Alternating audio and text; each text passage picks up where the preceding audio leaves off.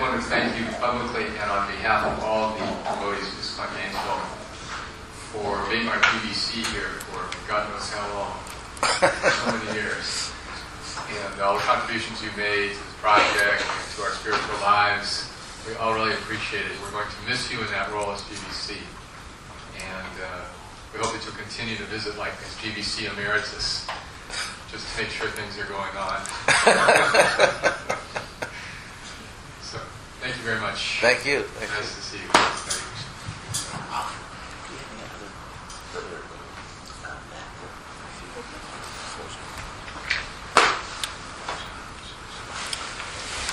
Business class. Would you like to chat or just go right into Well, what do you usually do? We usually just go right into class. Yeah, whatever. Okay. When in Gainesville, when in Geneva. Do you want to use the book or do you want to speak extemporaneously? Out of time, extemporaneous. I guess whatever you usually do. All right, we'll read a book. I need a helper to pass these out. Book monitor. Where's your...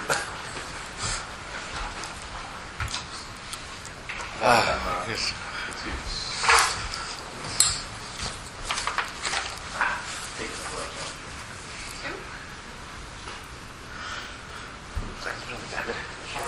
You want to do two, not three? I'm sorry, three. Yeah, one.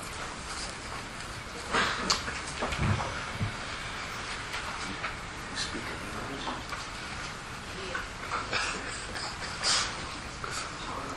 It's just every other person.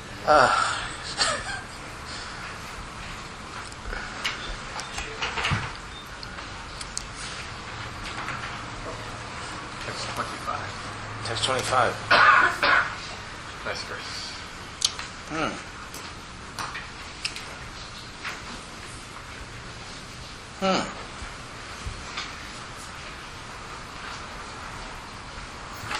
Great verse.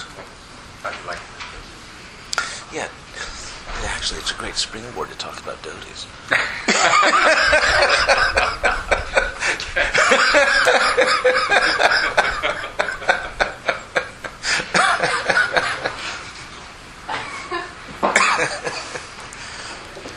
So, Hare Krishna. Hare Krishna. Srila Prabhupada's presentation of Srimad Bhagavatam.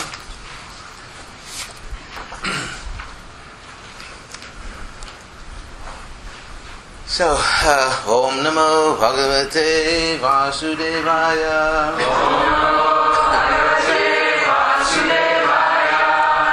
Om Namo Bhagavate Vasudevaya.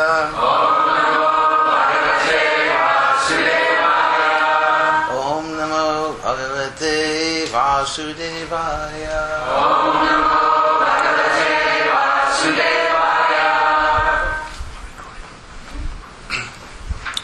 So, Tatra. Oh, that's text 25 in chapter 19. In my book, it's page 383.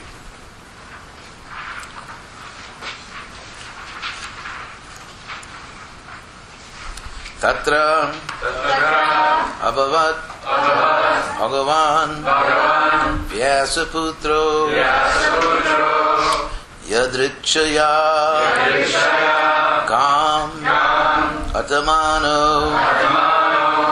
Napekshaha Alaksha Lingam Lingo Nijalava Tushto Britas Cha Alai Avadhuta Vesha Tatra Bhavat Bhagavan Vyasaputro Yadrichaya Kamatamano Napeksha Lakshalingo Nijalava Tushto Pratascha Bhalar Vadhuta Vesha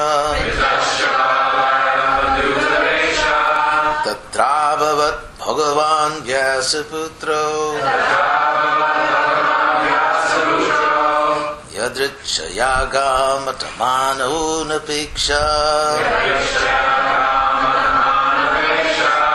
Alakshalingo nijalavatushto Prataschavalai Ravatutavesha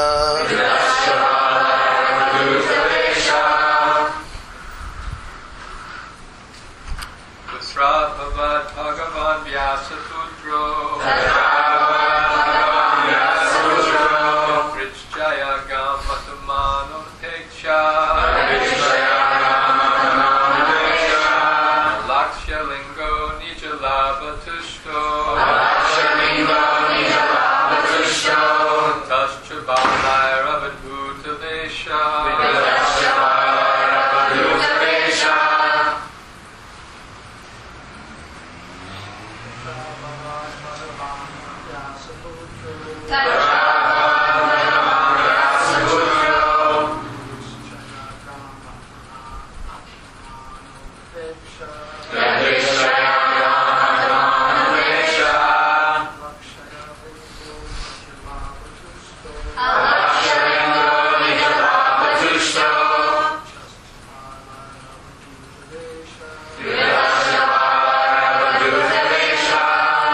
So, the ladies? Tatra bhavat bhagavan vyasaputro Yadrucha gamata tamano panapeksha Alakshalingo nijalabhatushto Vritasya bale ravatutavesha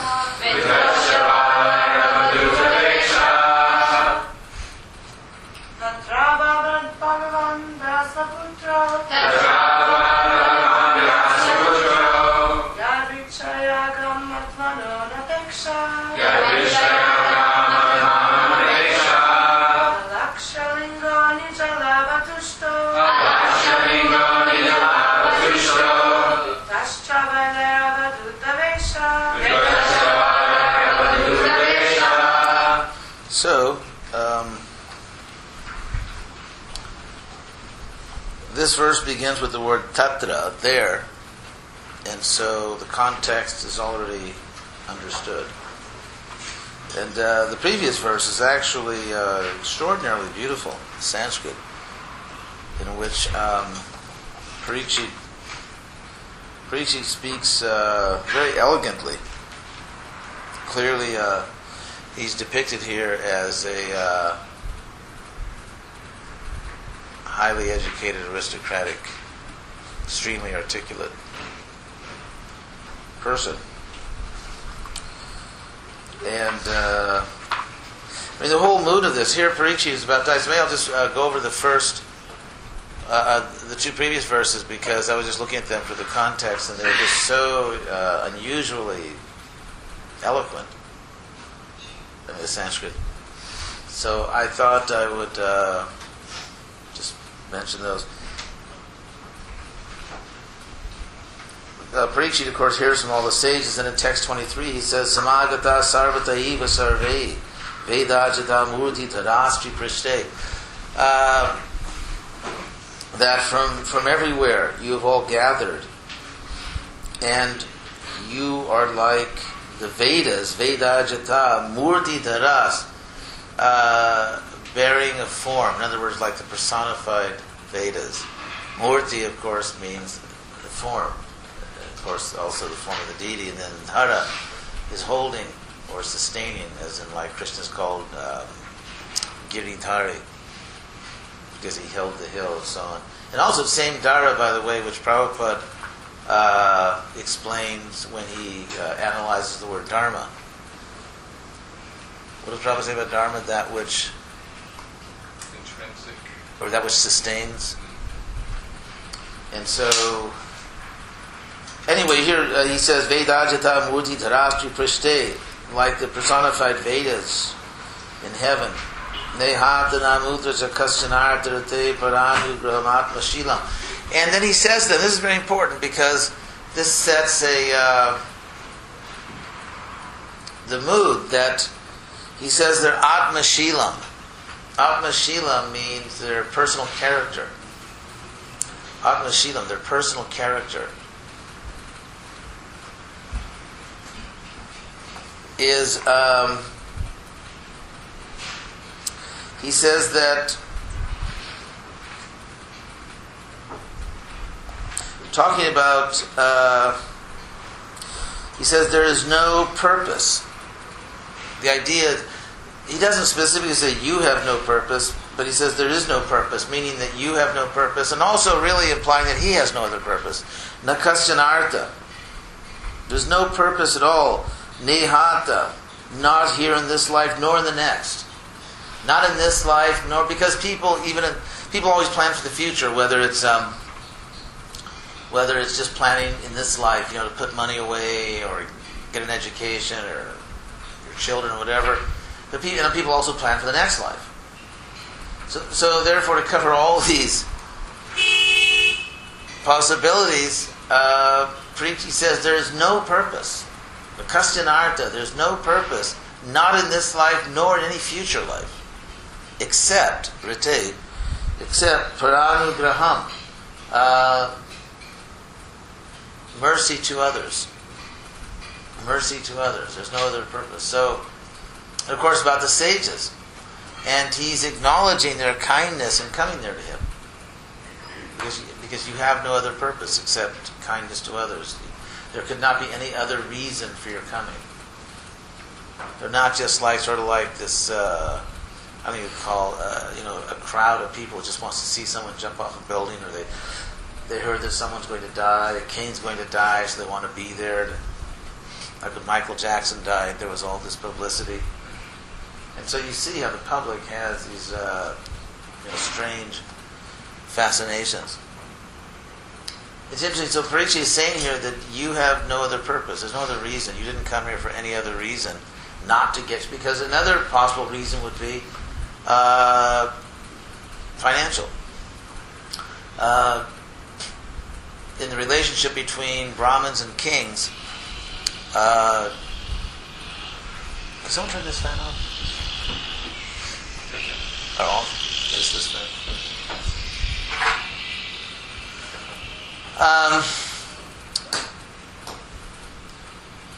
There were many sages who depended on the government for their maintenance. And you see this very clearly in the Mahabharata when all the Brahmins are going to to Draupadi Swayamvara. Boy.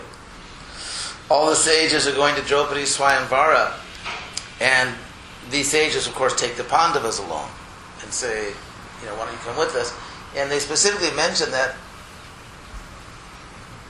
there's going to be distribution of wealth at the sacrifice.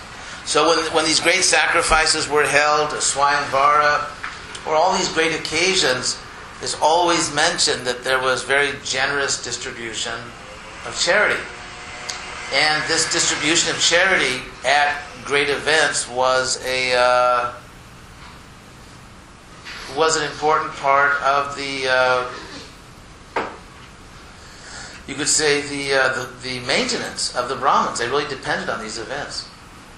And as we know, there are some Brahmins who are great sages and detached and yogis, and there are many who were just sort of royal functionaries.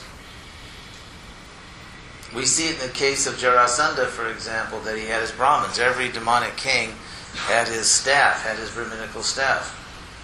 And there are Brahmins that are simply perform rituals. They learn rituals, they perform the rituals, and they're almost like employees. And you see this very much in Indian temples, actually, in the West, where they'll bring a priest over, or a pujari or something, and the person is very much like an employee. They just, the rich patrons of the temple literally snap their fingers and, give this person a garland, do that, get this done, and they're really treated like employees. So, and then some Brahmins had ambition. You see this in the case of Drona and his son Ashwatthama.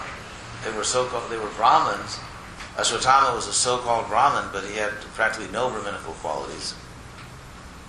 And even Drona was in the battlefield, which was, of course, and Krishna says in the Bhagavad Gita, it's very dangerous to do the duty of another, to do another's duty. And so Drona really did not honor his position as a Brahmin, and he took part in war.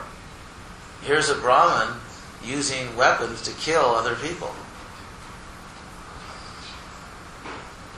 So, if we take an honest look at the Brahmin class, the picture is mixed.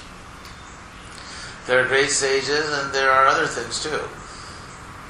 In fact, we find verses that Prabhupada often quotes when he's making the point that a point that's often made in the Vaishnava scriptures, that a Vaishnava who is truly devoted to Krishna is above even a Brahmin. So there were Brahmins who were not really Vaishnavas, who didn't really understand Krishna. And so because the Brahmins themselves, then we see people in ISKCON, there are devotees in ISKCON who kind of live by, doing elaborate rituals, and they get paid for it, and it's like a job. They'll bless anything. Cars, businesses, I don't know, soft drink dispensers, I mean whatever.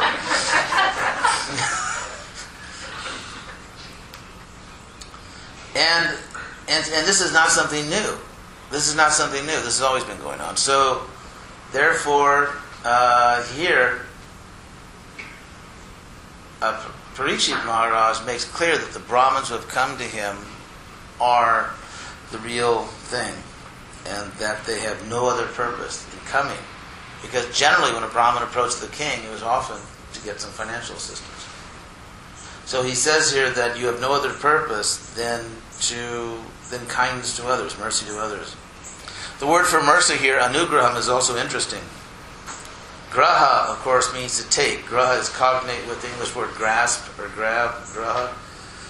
And anu means along or following, so to take someone along. In other words, if someone is in a more fortunate position and they take someone else along so that other person becomes fortunate, that's literally what anugraha means. So,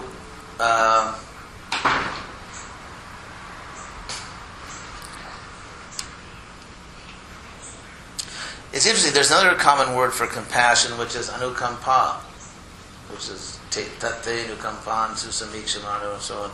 And kampa literally means to tremble. Like kampa te bhu, typical statement in the Bhagavatam, some great demon comes and the earth trembles. So, kampa, this verb kamp literally means to tremble. So anukampa means to tremble along with someone in the sense of, it's actually exactly the same as the English word compassion, because com is just, of course, com, like with, and along with. So the C-O-N or C-O-M in Latin language, English is just anu in Sanskrit. And passion, this is another sense of the word passion, which means suffering. And it's the use of the word passion, for example, the Passion of Christ, which means the last part of his life when he was suffering through crucifixion and so on. And so compassion, it literally means to suffer with someone, to share their suffering. And so this is something like the word anukampa. So it's interesting, these words for mercy, anukampa, anugraha, that there's always a sense of taking someone along with you, or somehow sharing with them, or joining them. That someone's in an unfortunate position, but you don't avoid this unfortunate person who can't really do anything for you, but rather you somehow bring that person in, or take them along, or share with their difficulties. So that's the quality that Parikshit Maharaj attributes to the sages. And then he says, Tataschavak pritcham imam vipritshe. It's very interesting. Vipritshe. Anyway, why not? I'm tired, so I'm just going to indulge myself in grammar. So, pritche, of course, means I ask. And vipriche, the word vi in Sanskrit is the opposite of sam. Sam means together, like sankirtan, and vi means apart. So the word vi, meaning apart, often is used in the sense of categorically, and here it's like vipriche, I specifically ask. Because the word, anyway, we'll go into grammar, but so it's very interesting. It's just very elegant. The Sanskrit is just so beautifully written, or composed, or spoken. Tatascha pritcham imang vipriche. I specifically, it is about that which should be asked that I specifically ask. Is literally what he says. Tatascha va, you. And the va, if any of you know Spanish, you'll recognize from Spanish, vosotros. Vose. Vas is vose. So I ask you, tatascha va pritcham imang vipriche, about that which should be asked, I specifically ask you. Vishrabya vipra, trusting. Vishrabya, trusting you. Of course, we often inquire from so-called authorities just to, get a second opinion.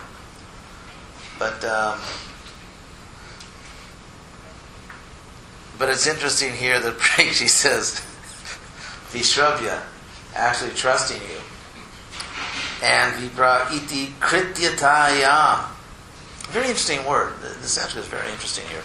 Krityatayam. Kritya, the gerundive form, means that which should be done, or duty. Kritya. And krityata means sort of in the matter of what should be done, or concerning what should be done. And so he says, I'm asking you about, regarding what should be done. Sarvatmana, wholeheartedly, or with all one's soul. And Riyamanaischa Krityam, and specifically, what should those who are dying,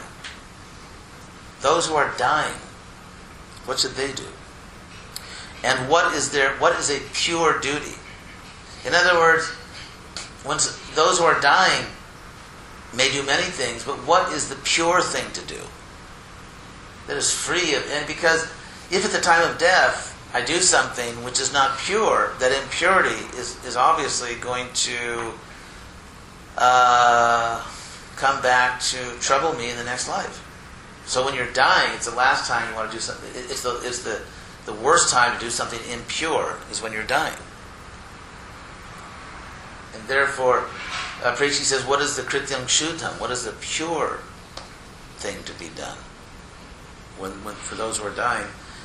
And tatra amrishita. And it's very interesting. He doesn't say to them, I'm sure you guys have got that down, so just, he says, amrishita, think about it. In other words, even though he's praised them so highly, you're the Vedas personified from heaven, or like that, and you have no other purpose except to be kind to others, but think about this very carefully. That's also, it's interesting that he says that. Amrishita. Think about it. Reflect upon this. And then aviyukta. All of you who are appropriately engaged. And then, so here he's talking to the sages, and they don't answer. Before they can answer, something happens. And that is, the greatest of all sages arrives there. And so that's the verse we're doing now. Tatra, therein, in that situation. Abhavat Bhagavan Vyasaputra. So it's very dramatic. The composition is very dramatic. So at that point, at that moment, Tatra, Bhagavan, this Lord, the son of Vyas, arrived. Yadritshaya gam atamanu napeksha.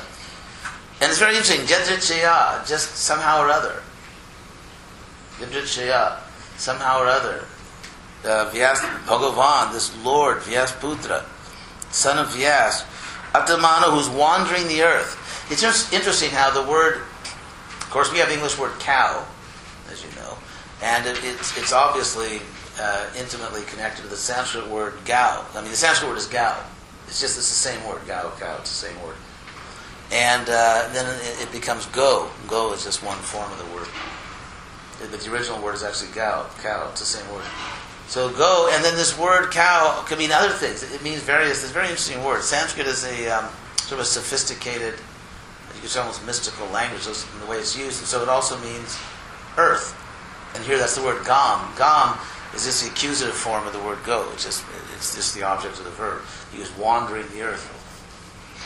And it's interesting because it said that when the earth was overburdened in the 10th canto, that the earth took the form of a cow, but it's the same word really. Go. So it's interesting how, and you see this, why, I mean the thinking behind this, that the same word means cow and earth, in the story of Prithu Maharaj in the 4th canto, where it said he milked the earth, so to speak. Because, I mean, the cow is appreciated, is recognized as a source of so many important gifts. And the earth, of course, sustains us. The cow sustains us, the earth sustains us. So the earth is a kind of cow, or the cow is a kind of earth. And anyway, so he was wandering the gam. Gam is just the same word. He was wandering the earth. Anapeksha. Completely detached, not really paying attention to anything. His consciousness was focused within. He was Krishna conscious, completely Krishna conscious. This is the great Shuka, completely liberated sage with his blue body. And so he's just completely thinking of Krishna and just wandering the earth, and somehow or other there he is, just at that moment. Of course, obviously Krishna's arrangement. And alakshalingo. Very interesting. How does Prabhupada translate this? Unmanifested symptoms. Prabhupada said, did not manifest any symptoms and belong to any social order. Linga means a visible sign or symptom, something by which you can recognize something else, is linga. And alaksha, imperceivable or unrecognizable. So his linga, like who he was or what he was unrecognizable. Nija laba tushta, very important quality which Krishna also paraphrases in the Gita. Tushta, satisfied with his own achievement. Satisfied with his own achievement. We, in the association of others, we who are conditioned souls feel a need to get some attention, some approval, or I need people to like me, or something. That's why it's kind of when we're with other people, we have certain human needs in our relationships with other people. But here, in the case of Shuka, he's described as nija laba tushta, satisfied with his own achievement. This is real freedom. For example, if you have enough money to take care of yourself, then you're free. You can do whatever you want. And if you don't, then you've got to depend on others, and life gets more complicated. So, the same is true emotionally. If one can be satisfied with one's own spiritual achievement, if we can be satisfied in our relationship with Krishna, Prabhupada, then we're free, we're independent.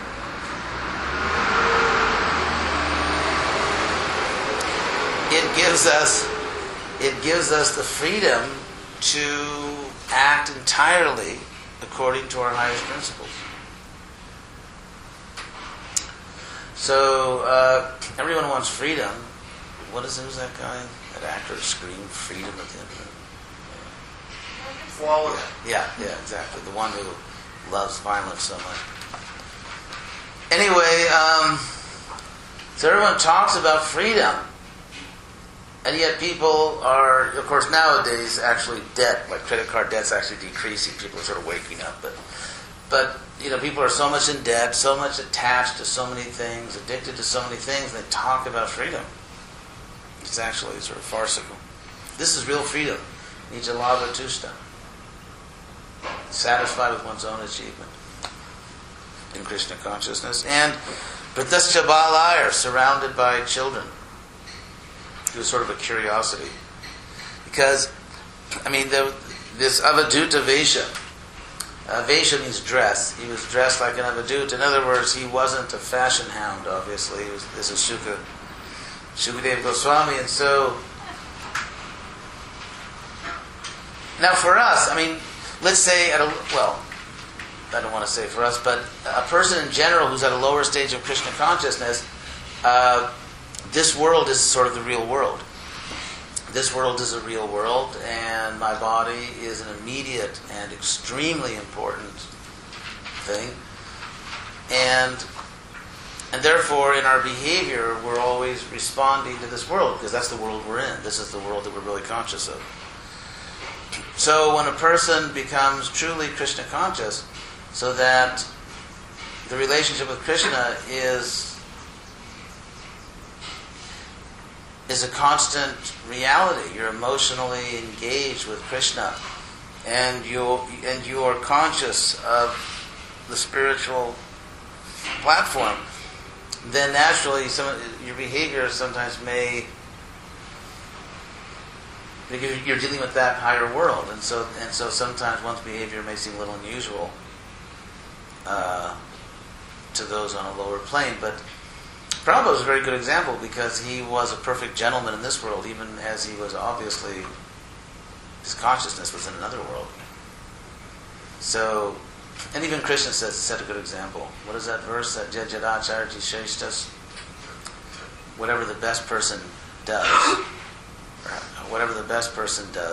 Tattarivetarojana, the ordinary people follow.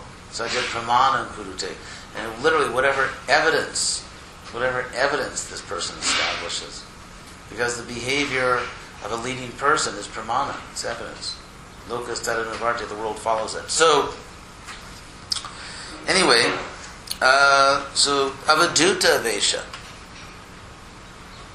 Avaduta vesha. The word avaduta is also an interesting word. It literally kind of means shaking off. Or shake it up. Or in the sense that, one who's sort of shaken off worldly customs. Avaduta. Any questions so far on these points? Oh, read the translation. Read. Yes. Oh, Shesha.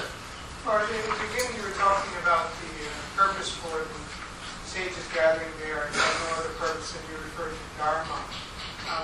Can we understand from that reference and what you said that the nature of the soul is this to benefit others, not oneself? Is that? That's a good point. It is the nature of the soul. Because a healthy soul, a self-aware soul, is naturally satisfied. This Atmanyeva Atmana Tushta, Krishna says in the Gita, one who's satisfied in the self by the self alone. There are many statements like that in the Gita. Krishna talks about Atma Rama, the term Atma Rama, one who takes pleasure in the self. Atma Santushta, one who's satisfied in the self. And so on. Atma Rati, another term Krishna uses in the Gita. One who's delighting in the self. So someone who's fully satisfied has you could say, the luxury of being generous. Because if you're satisfied, you don't want anything, and you're a pure soul, and you see other people who are really one with you, because they're also souls, we're all part of Krishna, and you see they have some need, then of course, it's like parents. When parents see their children have some need, then the parents only think about the children, isn't it? So it's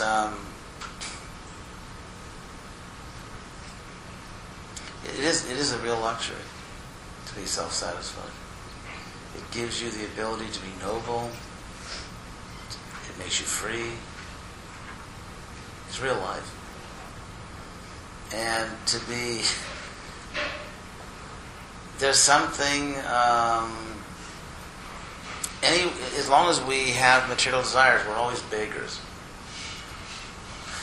Even though we may disguise our beggary in many elegant, all kinds of sophisticated social behavior, but behind all that sophisticated behavior, we're just like dogs begging for a bone. In our relationships and all kinds of situations, it's very, what's the word? Demeaning and embarrassing. And so this freedom of being satisfied with Krishna, taking our relationship with Krishna seriously. If you think about it,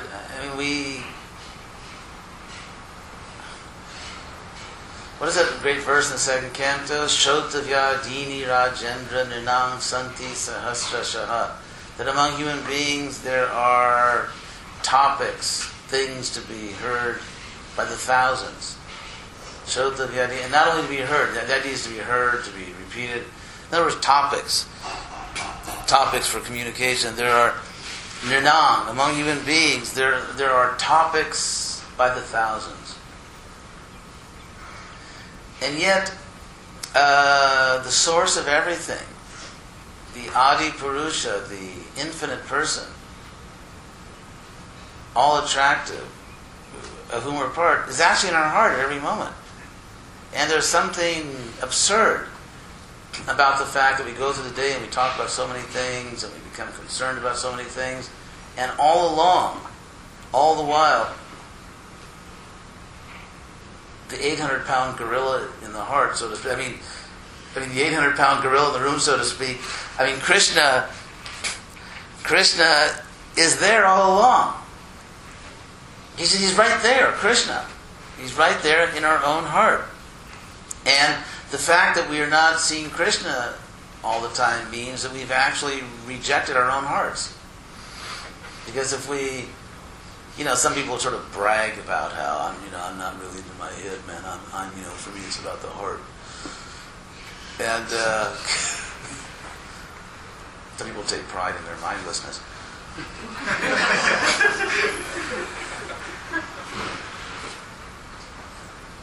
But actually, if we really accept our heart, if we really are in touch with our own heart, we see Krishna, because that's what's in the heart. So if someone is not seeing Krishna and not seeing the soul, what does it mean to say that you're in touch with your heart? You're just, you're kidding yourself.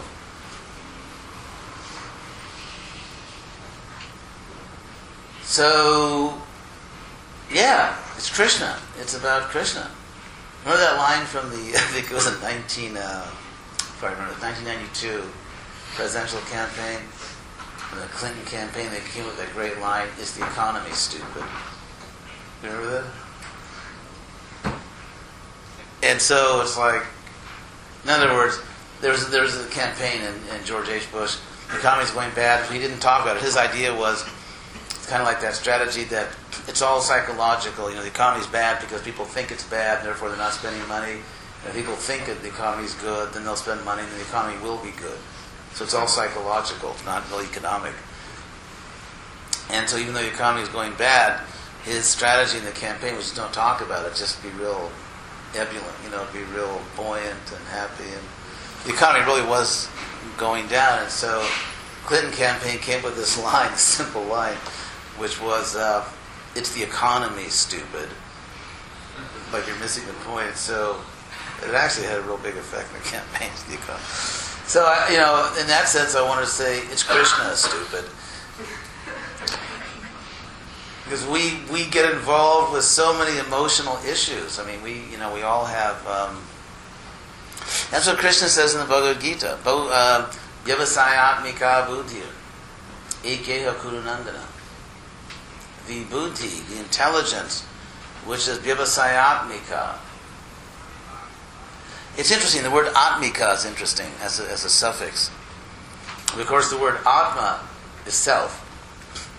And Atmika is kind of like little self. It's like the ito in Spanish, like padre is father and padrecito, little father, daddy. So Atmika is that diminutive form of Atma.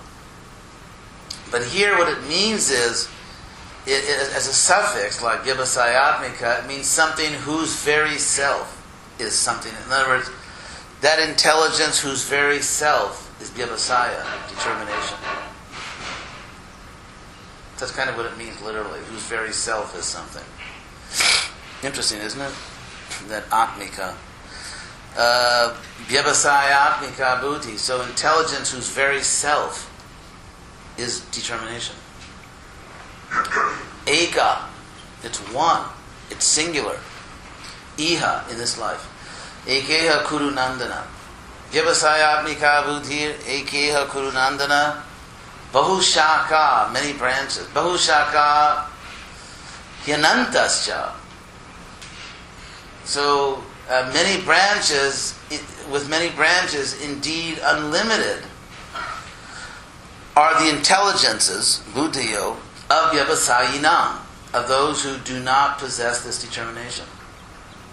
For those who do not have this determination, their intelligence or their intelligences, buddhiyo, are many branched. Indeed, Yanantas, indeed they're unlimited. So it's actually a miserable life if you think about it. I mean, imagine really getting emotionally disturbed about financial problems, family problems, general social problems, health problems, your own emotional problems, and professional problems on the job, and so all day long you just like bounce from one problem to the other. It's just like life as non-stop problem solving. And not even solving, just problem addressing. And if you think about it, that's pretty wretched. I mean, it's miserable. That's not a life, really. And so, Krishna says you can consolidate all your problems. You can make one simple monthly payment. So that's Krishna's point. I mean, Krishna, if you think about it, there is something truly insane about material life. Or even about just not being Krishna conscious. Because here is someone, Krishna, who is all powerful. It's not like, I'd really like to help you, but I'm struggling myself.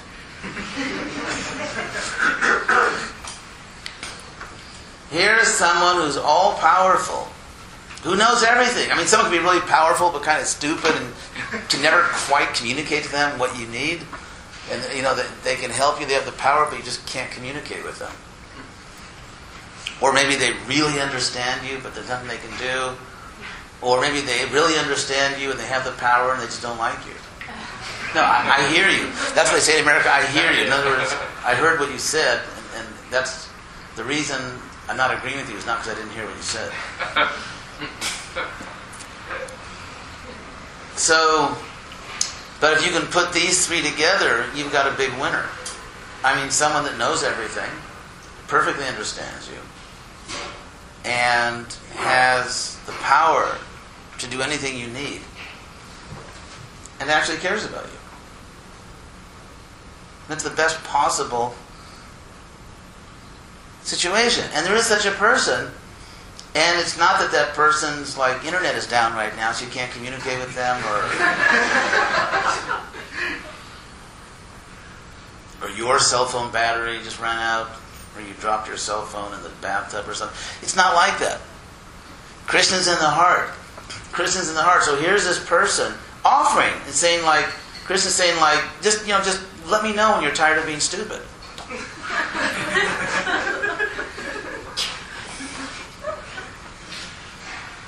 So Krishna is offering, and we are sort of, to some extent, accepting its help, but to some extent we are actually very because we still have that momentum from our material consciousness where we are attached to doing things ourselves. We're attached to keeping, I really want to be in charge of my own life. What is a line sometime now that psychologists tell people to say, I'm an adult, I make my own decisions. So, Krishna's offering. Krishna's offering that, so if we truly give ourselves to Krishna, or re-give ourselves, because you can renew your vows with Krishna in the sense that if you again give yourself to Krishna, suddenly your problems aren't your problems. Because if you belong to Krishna, they're his problems. Let's say, for example, you're running a company and you're deeply in debt. You're like ridiculously in debt. And a bigger company comes along and says, I'll buy your company and I'll pay you a huge amount of money and you can just work for me. And that bigger company is financially so powerful that there's no problem. So what you do is you sell your company. That company takes care of you. You have no further problems, and you can just work peacefully. And that's what Krishna's offering. Krishna's offering to take over all of our problems, so that all we have to do is think about serving him. That's the only problem. We have nothing else to worry about except just trying to do our job for him, and he'll manage everything else. That's the offer. That's what Krishna's offering. And if foolish pride prevents us from taking that offer, we just end up having a miserable, neurotic life for no good reason except our own willful stupidity. Yes? Well, what about the feeling that, I don't want to, bother Krishna? Oh, I do.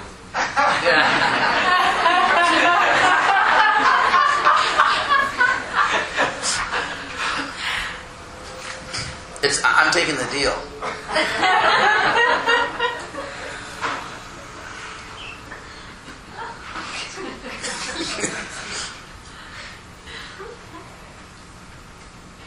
Yeah, Krishna. And of course, you're right, we don't want to bother Krishna, but you see, the deal is that you really go to work for Krishna. Now, if I say that, okay, Krishna, I offer you all my problems, and I'll take all the good stuff. One for you, one for me.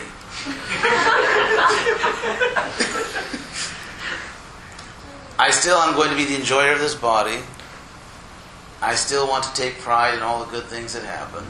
I still want to make decisions wherever I see daylight, wherever it's not that bad, I'll take over, I'll take the wheel, things. And so then, you're right, then it's just sort of taking advantage of Krishna. But if we really give ourselves to Krishna, if we really put up the white flag once and for all,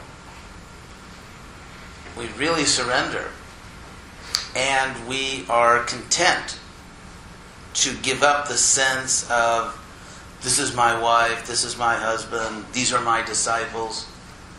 Because all the 4 varnas and all the 4 ashrams offer wonderful opportunities for false ego. So we really have to let go.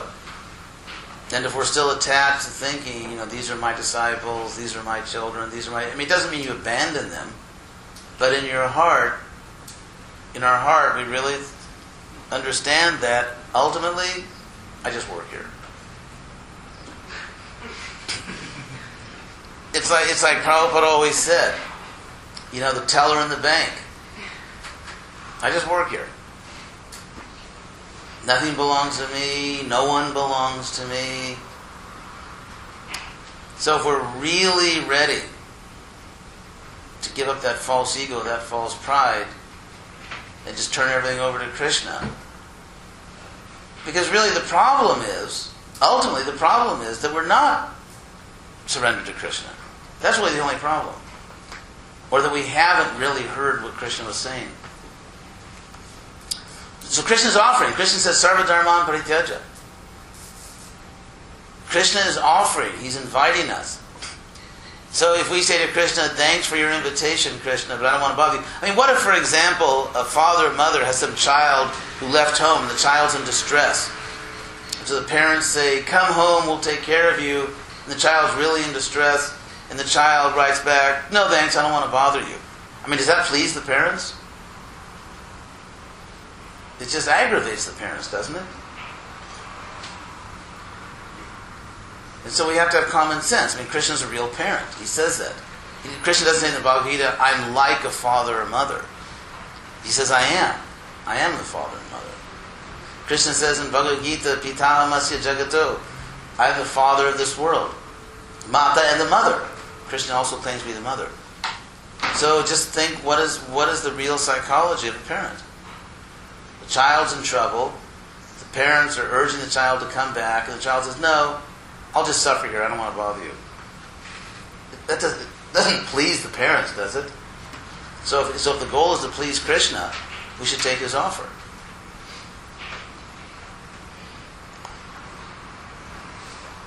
But you have to really do your part. You say, okay, Mom, Dad, I'm coming home and I'm bringing all my punk friends with me, and we're going to have set up a little hashish arena there in your living room, and play loud music all night, and I'll be in and out of jail, and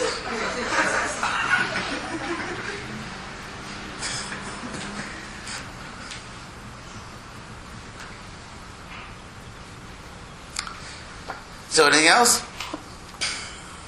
Nilananda ji. May I ask a question? Yeah. At the end of one of the shlokas, you translated that the sages received the advice to think well, think carefully. And before, who is talking? Parikshit Maharaj was telling them that, was glorifying them and saying how exalted they were, and that they were pure, that their intention was pure. Translating this to our own life, after many years in the Hare Krishna movement, we may feel like we are experienced, or maybe we are not advanced, but we have some experience. How do we apply to think well in our practical life? Because many times we come to a point in our life that we have to think well. But how do we do that? I was just thinking of some examples in the Vaishnava books, like when Vibhishana left Ravana and flew to Rama's camp asking for shelter. Rama did not accept him immediately. He consulted with all his associates. They were against, they didn't want to accept it finally. But how do we apply this think well? In our own lives? Yes. I suppose we should be very careful what we advise other people. We should be very careful. This, excuse me. Yes. This include not judge people. Not judge. Yeah, not judge people. That's very important, I think. That's what's happening in ISKCON. They judge people all the time. We do have to come to intelligent conclusions. For example, but not be against anyone, not condemn people. I think there's it's very popular now, very common in the culture to say about not judging.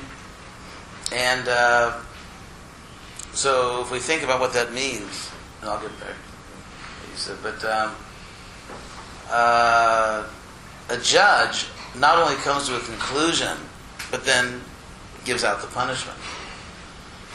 And so the negative sense of judging perhaps is in the sense of condemning someone. At the same time, we do have to come to an intelligent conclusion. Because Rupa Goswami orders us in the Upadeshamrita to evaluate everyone we meet and to judge in the sense of discernier. We have to discern whether that person is superior to us, equal to us, or in a lower position, so that we form the appropriate relationship. So in that sense, we have to have our eyes open. And we have to, for example, if you have children, you very carefully train your children to judge other people. Like if you see someone that's not a good person, don't go with that person.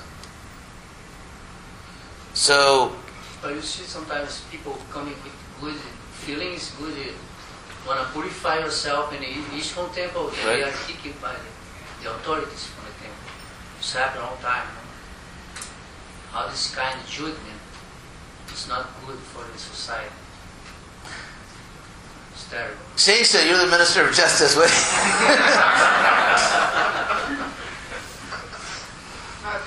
think your point you're making is very good.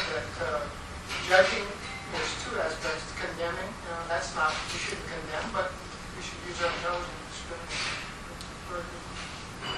I mean, obviously, if someone comes with a good heart and someone comes with the right intention, then we should try to help that person. At the same time, just to be balanced here, balanced and fair, like Fox News.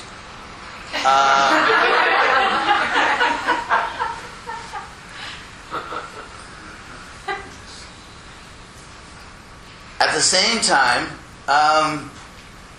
the person who's coming should be reasonable. In other words, if I approach a spiritual community, let's say I approach a community, and they have their own needs. Let's say, for example, in a community, they're trying to establish a certain standard, or train people, or they're trying to just develop the community in certain ways, which they feel are necessary in order to help people. And so it's important that when I approach that community, that I honor and respect what their needs are as a community. So that in a humble way, the person who needs help, let's say in consultation with the people in a community, could come up with a plan that will help that person, and at the same time satisfy the reasonable needs of the community to maintain certain standards or whatever. And so there has to be this mutual respect. Because the individual has needs, but the community also has needs. And so I think if we approach a community in that spirit, it makes it much easier to strike a deal, fechar negocio. Did I answer your question, Linda, or not so much? I don't think so. Você quer dinheiro de volta? So, is right. As far as what it means like for us to think well, to think carefully about... How do we apply this Yes. in our lives? Because we come across many situations when we have to think well, and we don't think very well, regardless if we're new devotee or old devotee. I think humility helps. It's something that I personally try not to overindulge in, but I recommend it for you.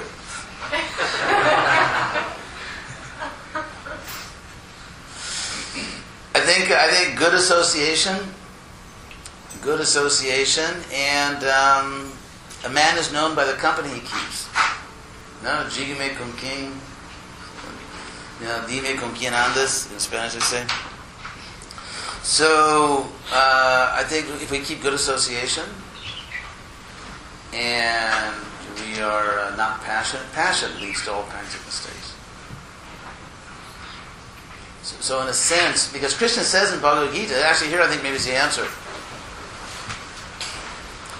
In Bhagavad Gita, Krishna describing buddhi, intelligence, in the three modes of nature, says that intelligence and passion, ayatavat prajanati, understands things inaccurately. Literally. Understands inaccurately. whereas in the intelligence, in goodness, gets it right. And so jnana, knowledge, is associated with goodness. So the more passionate we are, the more, with all the symptoms of passion, the more inaccurate our understanding will be about certain things. And the mode of ignorance, everything is just backwards. So I think it's a question, there has to be a certain goodness, certain patience, another item which I'm not person not a word in my dictionary, but yeah, we have to be patient, we have to try to cultivate goodness, good association, be willing to take good advice. Because otherwise we can just filter out people who don't agree with us and eventually surround ourselves with people who are either too foolish or just don't care about us enough to really tell us the truth. I mean, the classical example of that is King Lear in Shakespeare. King Lear had 3 daughters, and the 2 older ones were ambitious and selfish and really sort of exploiting the father. And the youngest daughter actually loved him. The youngest daughter actually loved the father and told him the truth. And so he rejected her. And he was ruined. So we have to have the courage and the strength to appreciate good advice, even if it's not flattering to us. I think that's another point. I can't give my money out. Okay.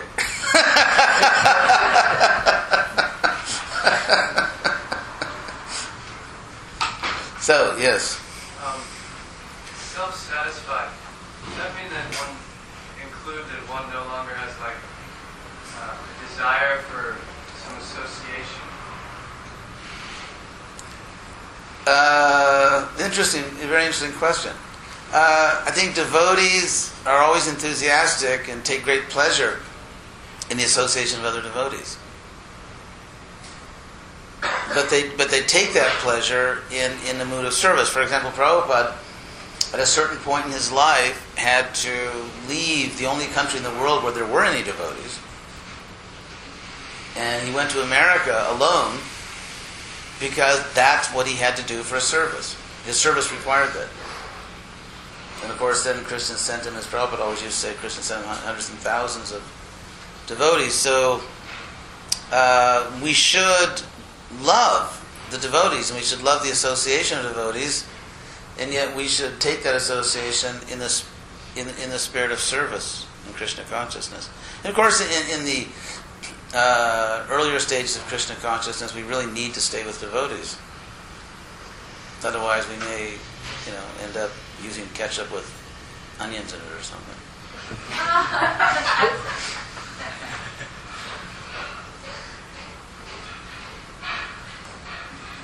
Yes.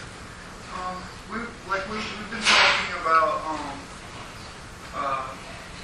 Nija Lava Tusta.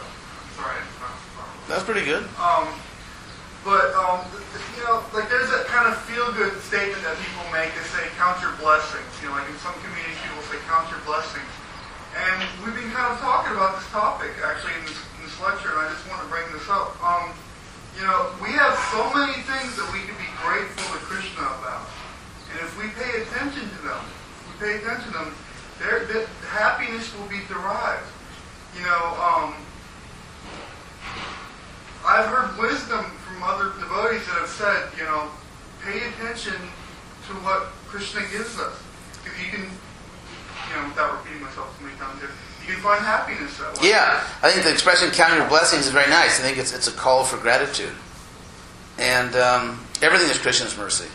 So if we can see everything that happens in our life as not every silly thing we do, but everything that happens to us, all of it, everything that happens, see it as Krishna's mercy. That is the ticket to liberation, according to the Bhagavatam. It's a very, very important thing, is serving Krishna's mercy. What time is it now? Quarter to 9. 10 to 9, sorry. 10 to 9. Okay, now we're going to have sports, weather, and traffic. So, thank you all very much. Srila Prabhupada Ki Jai.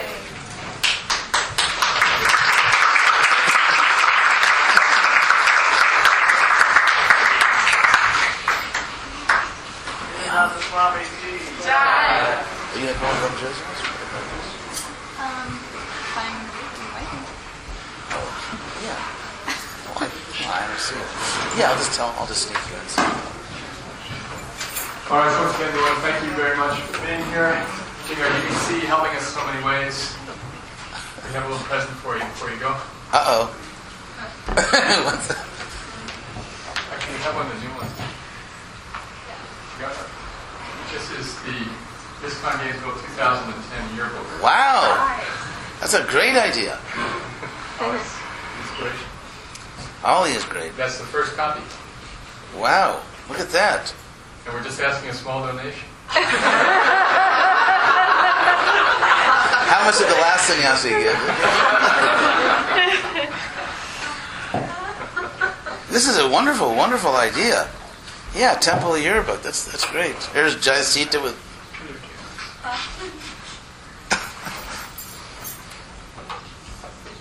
It's great. It's a great idea. Thank you for being here, for helping us, for being an inspiration. First annual Vaishnava Olympics. What is that? Look at that.